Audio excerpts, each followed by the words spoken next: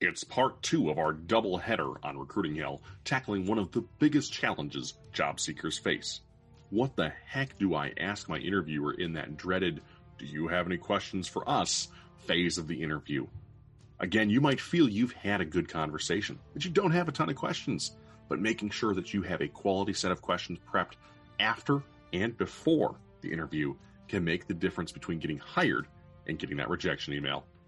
In episode 30 of Recruiting Hell, we'll take a look at the questions you should be asking interviewers and recruiters before you sit down at that interview table. It's all here on Recruiting Hell, where we know job hunting sucks.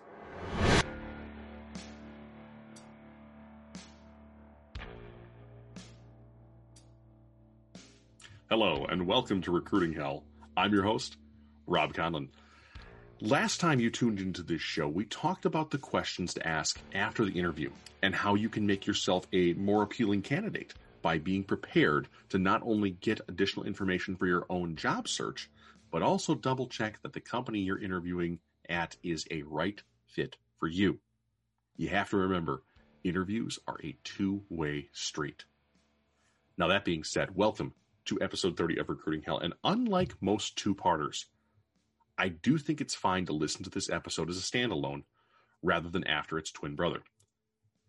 Questions to be asked before an interview is a topic that really isn't talked about or maybe even thought about too much because the after-interview questions are so much more prevalent and maybe much more famous of those two twins, if you will. And the actions you take when you go to an interview can not only help you tackle the actual task of interviewing better, but they also make some of those post-interview questions go even smoother when you combine them with research that you've done on your target company. We're going to tackle 3 different types of questions you can ask a recruiter or hiring manager to help guide your interview in a positive direction and give you some insight into what you should look forward to, a bit of recon, if you will, for your potential interview. The first are the logistical questions, but it's more than the what, where, when. That's all going to be sent to you by a recruiter as long as they have half a brain. And whether that's an e-invite or an in-person interview, that's generally all set up for you. But one of the most important questions that job seekers miss out on asking a potential hiring manager is, who will I be interviewing with? Now, this serves multiple purposes. The first of which is that if you're talking to your interviewer right now, you have the advantage of leaving them with an excellent feeling from your phone call. So make sure that you're using your name and you're adding that touch of enthusiasm for actually meeting them in person to your voice.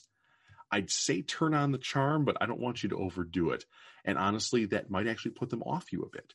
But having a genuine interest and enthusiasm come through in your voice is definitely something to practice. Continuing with the concept of who you're interviewing with, we're also going to use this question to find out how many people will be in this interview so we can potentially practice and prepare for a panel interview. Oftentimes, companies can do a panel interview to impose sort of a power dynamic on the interviewee from a perspective of having multiple people in this gives us not only the power plus, but having multiple opinions allows us to also interview people faster and get all that put together in a compact time frame. However, in my opinion, this simply tends to just intimidate applicants. And it's that intimidation that you're looking to fight by asking this question. There's nothing worse than going to an interview and having 2, 3, 4, 5 other people roll up and jump into that interview with you when you were expecting maybe just one person to have a conversation with. It's a little bit unfair, if you ask me. So by asking who will be interviewing you, and of course getting their names first and last, you've opened up yourself to a great little task of researching your interviewers ahead of time. This not only gives you insight into how they communicate, but by looking them up on social media and LinkedIn and other methods, you can also begin to take notes on how best to relate to them.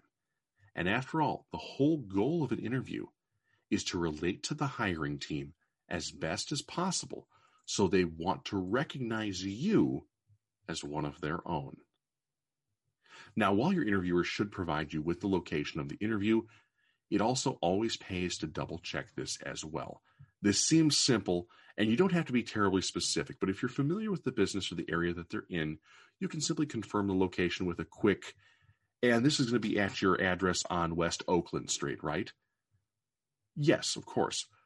I mention this specifically as I've had the dubious honor of actually botching this in my career, and it's a bit of a story time, so you can learn from my mistake. You've probably heard me talk very frequently about one of my past jobs working for an Inc. 5000 company, and how it was one of the best employment opportunities, or if not the best employment opportunity I've ever had. I'm so thankful to this day for the skills and the people that I met at this company, and I still keep in contact with a really good number of them. As I was getting hired there, though, I made a mistake. And now keep in mind, this was literally 7 years ago this week from when this was being recorded. And it's really weird how time flies because I can remember this so vividly. At the time, I was working at the Milwaukee YMCA as desk staff, and unfortunately, being paid a little over minimum wage was not really sitting well with me. I have to make sure that I tell you, though, the Y is an excellent organization, but its pay and hours left a lot to be desired. So I decided to apply for a job in customer service at an organization up in Jackson, Wisconsin. Now, I was very hopeful for this new opportunity and the chance to make $14 an hour, which was more than I had ever made in my career by a country mile. So I prepped for this interview hard. I practiced. I rehearsed my answers. I updated my resume. I printed multiple copies. I laid out my clothing to change into after my work shift on the day of the interview. I packed my car with everything I could possibly need to engage in an interview. Pens, pads of paper, folders, letters of recommendation, you name it. I just jammed it all in the car. I went all out for this because honestly, I was sick and tired of being a college-educated guy making $8.20 an hour and getting up at 3:30 in the morning to drive almost an hour to work. I was just done with it. So fast forward to the day of the interview. Everything at work that day went perfectly, and I left my current job with an hour to spare to get to my intended destination, which was only about 15 or 20 minutes away. So I arrived at the place of business that was delineated out on Google Maps.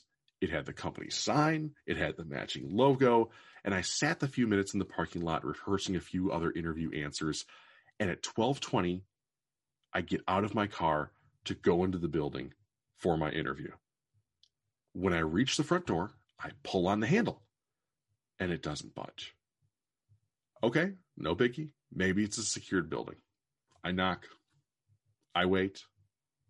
No answer. The thought occurs to me that it's the day before Thanksgiving, and it's possible that this employer is kind enough to give its team the day off, and that HR is here to simply conduct some interviews on a day when things are normally buttoned up. That's possible. Maybe not likely.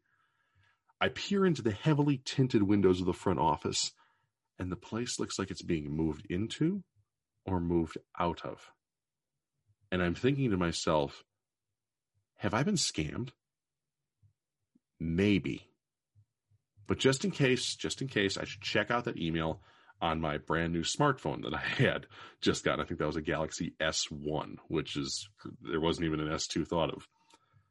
So I go and I open up my email, and I scroll to the bottom where I know the address was listed as Northwest Passage in Jackson, Wisconsin. And I look a little closer. There's a PS. Hey, Rob, we just moved to our new headquarters up the road in West Bend this week. We'll see you there. Oh, crap. I am at their old building, and it's 12:27. West Bend is another 15 minutes away, and my interview is in 3 minutes. What do I do? Well, step one is to get on that phone and to call the HR department at that company, which I did. The call was not picked up. The advice here, though, is to leave a message and be sure to tell them what time it is that you are calling at. Time-stamping your message, even if a phone carrier does not, is so important to tracking your integrity with an interviewer if you wind up in this situation. Step two, I got in the car and I drove like hell to a town I'd never been to before. Now, thankfully, West Bend is fairly easy to navigate, and I arrived at the front door of the new office at 12:39 p.m. I ran up to the door, and my phone immediately rings on my hip as I reach for the door handle. It's the company HR manager, and she's wondering where I am. I wave at her through the front glass door, and she lets me in to do the interview, which, despite being late, frazzled, stressed, and wearing a mismatched suit — don't pick your pinstripe patterns in low light, folks — I crushed the interview and I got the job. Now, I told you that story as a means to show you what can happen if you don't double check the address of where you're headed. It's a bit of an extreme example, and it did work out for the best, but I would hate for you to not know how to best prepare it and, of course, fix it if it does happen to you. The remaining questions, what, why, and when, are probably best glossed over for now, and obviously we're heading there for an interview. There will be a date and time provided, though in this day and age, do be aware if it's a virtual interview and if there's a time zone difference. In the same way you check a physical address, checking a time zone goes exceptionally easily. Hey, Jim, I'm double checking. You guys are headquartered in San Francisco, right? That's 2 hours behind me here in Milwaukee. Then, of course, figure out the time differential from there. Make sure that you're setting your alarms or whatever kind of things are triggering you to go to this interview for the appropriate time. Now, so far, these pre-interview questions have helped us dodge or prepare for, rather, the panel interview. They've helped us dodge the wrong address and, of course, dodge showing up at the wrong time. What other questions should we be asking our recruiter or interviewer before we sit down for the big conversation? One of the next big ones is a great way to hopefully get your interviewer to kind of tip their hand a little bit. Ask them what specifically made your resume stand out to them. Why your resume out of all the others? Don't belabor the point. Just see if they'll give you one or two little snippets as to what made you pop. Getting enough of these, and you'll be able to start to compile, and of course, do track what these are. Keep these in a spreadsheet. When you get enough of these, you're going to be able to start to compile what the types of jobs you're actually applying to are looking for in a resume. So not only is this a great way to sneak a little bit of feedback, which is so precious, but you can also use it to keep tailoring your resume. You know that these words worked and made it through an ATS system most likely. So it's likely they may do so again.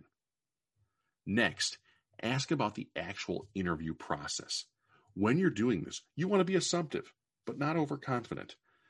Being assumptive is best described as the following. It's the practice of trying to sell something by acting as though the person you are trying to sell it to has already decided to buy it.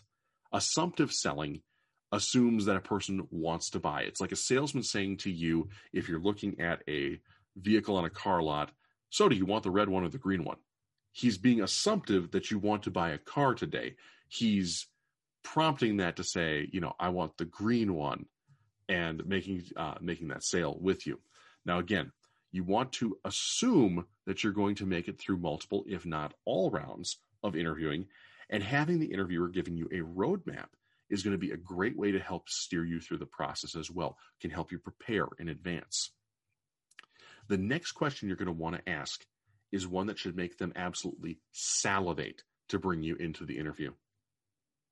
Ask them what you can do or prepare for them for the interview. Now, here at Recruiting Hell, we are very cautious to encourage our listeners to work for free. There are acceptable times to do so, and as long as the request from a prospective employer does not involve an inordinate amount of time or effort on your part, doing a small, emphasis on small, project to prep for an interview can be acceptable. Bear in mind, however, that there are companies out there that do abuse this ask of applicants, and they may even try to appropriate some of your work for their business operations. Be sure to protect yourself from this by keeping all of your work, or as much as you can, with you when you leave that interview. We'll definitely talk more about this topic in the future, as test projects are common in many industries, but protecting yourself from being abused by a company who would use your test project for their own benefit without hiring you is incredibly important. Now, I'm thinking about this as a future episode too, and saying I might know the exact guest for this to bring on down the road. We'll have to revisit that. Now, the last question is no doubt going to be the most controversial one of this episode, because we've been conditioned, at least in America, to not ask about this. The compensation question. Now, you're going in your head, hold up, we don't talk about pay in the first interview. You're right. You don't. But this is before the interview. And you're going to ask that HR person or recruiter one simple question that's going to make sure this is a position you should indeed be looking at. We teased this in the last episode. The question you should ask is about what the company's expected pay range is for this position. Now, this is phrased in a very particular and specific way because you don't want to give away what you're willing to take as a salary. The goal of this question is to help both you and the company not waste time. So what you'll want to ask in your pre-interview call is, hey, Jim, I'm just wondering, what is the compensation range for this position? And leave it at that. Remember, this is something of a sales conversation, and the first person to talk after making the ask in a sale is on the back foot. Now, the recruiter should reply with a range, maybe say $15 to $20 an hour, depending on experience. And that should be plenty of information for you to say, you know what, that sounds good. That's what my research showed. You may have a recruiter that declines to give you a range, to which you need to make the statement that you have to know a range to be able to understand if taking this job is going to be able to make ends meet for you. If they're still not willing to give you a range after making that statement, it's probably simply best to tell them that you're going to withdraw your application now, thank them for calling, and tell them to have a great day. Say goodbye and hang up that phone. It takes a bit of courage on your part, so be sure to execute it well. And don't be afraid, because remember, if this company isn't willing to be upfront with you about the one thing, probably even the most important thing that comes from your relationship of being employed by somebody, is that relationship even worth starting if they're not going to be honest with you out of the gate? The questions you're asking your hiring manager before the interview, they aren't meant to be rude. They're meant to make sure that you have the clarity to show up and perform the best you can. And of course, to make sure that the interview process is a quality exchange of time for both parties involved. Now, there is one other response that an HR manager or a hiring recruiter could give you when it comes to a job payment range, and that could be a low offer. And it's not necessarily meaning they're lowballing you. It's not necessarily that, but it's different than what you found the position pays from your research. Let's pretend, again, back to the $15 to $20 an hour customer service position. Say it's here in Milwaukee, where I'm from.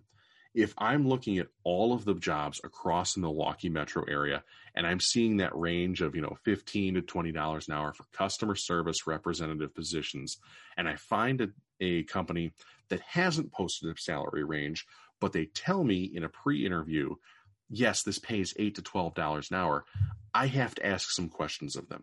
I have to say, hey, Jim, why does this position pay differently from what appears to be similar positions in this same market? And this is where they may have a legit reason for this. And of course, we don't necessarily assume that they're trying to be cheap or trying to lowball you. It may be an email-based customer service position. No phone skills, no logging things in a customer relationship management tool. It might just be, here's an email, reply to the email. Here's an email, reply to the email.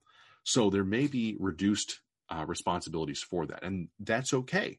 There are some jobs out there that, again, don't have to have a ton of responsibility. And of course, pay tends to lead to responsibility and vice versa, if you will. So give them an opportunity to explain it. But again, don't be afraid that if it's something where they're asking you to be a world-class customer service representative for $8 to $12 an hour, probably got to look at one of those other companies, just because they're not treating you with the respect you deserve by giving you a fair wage.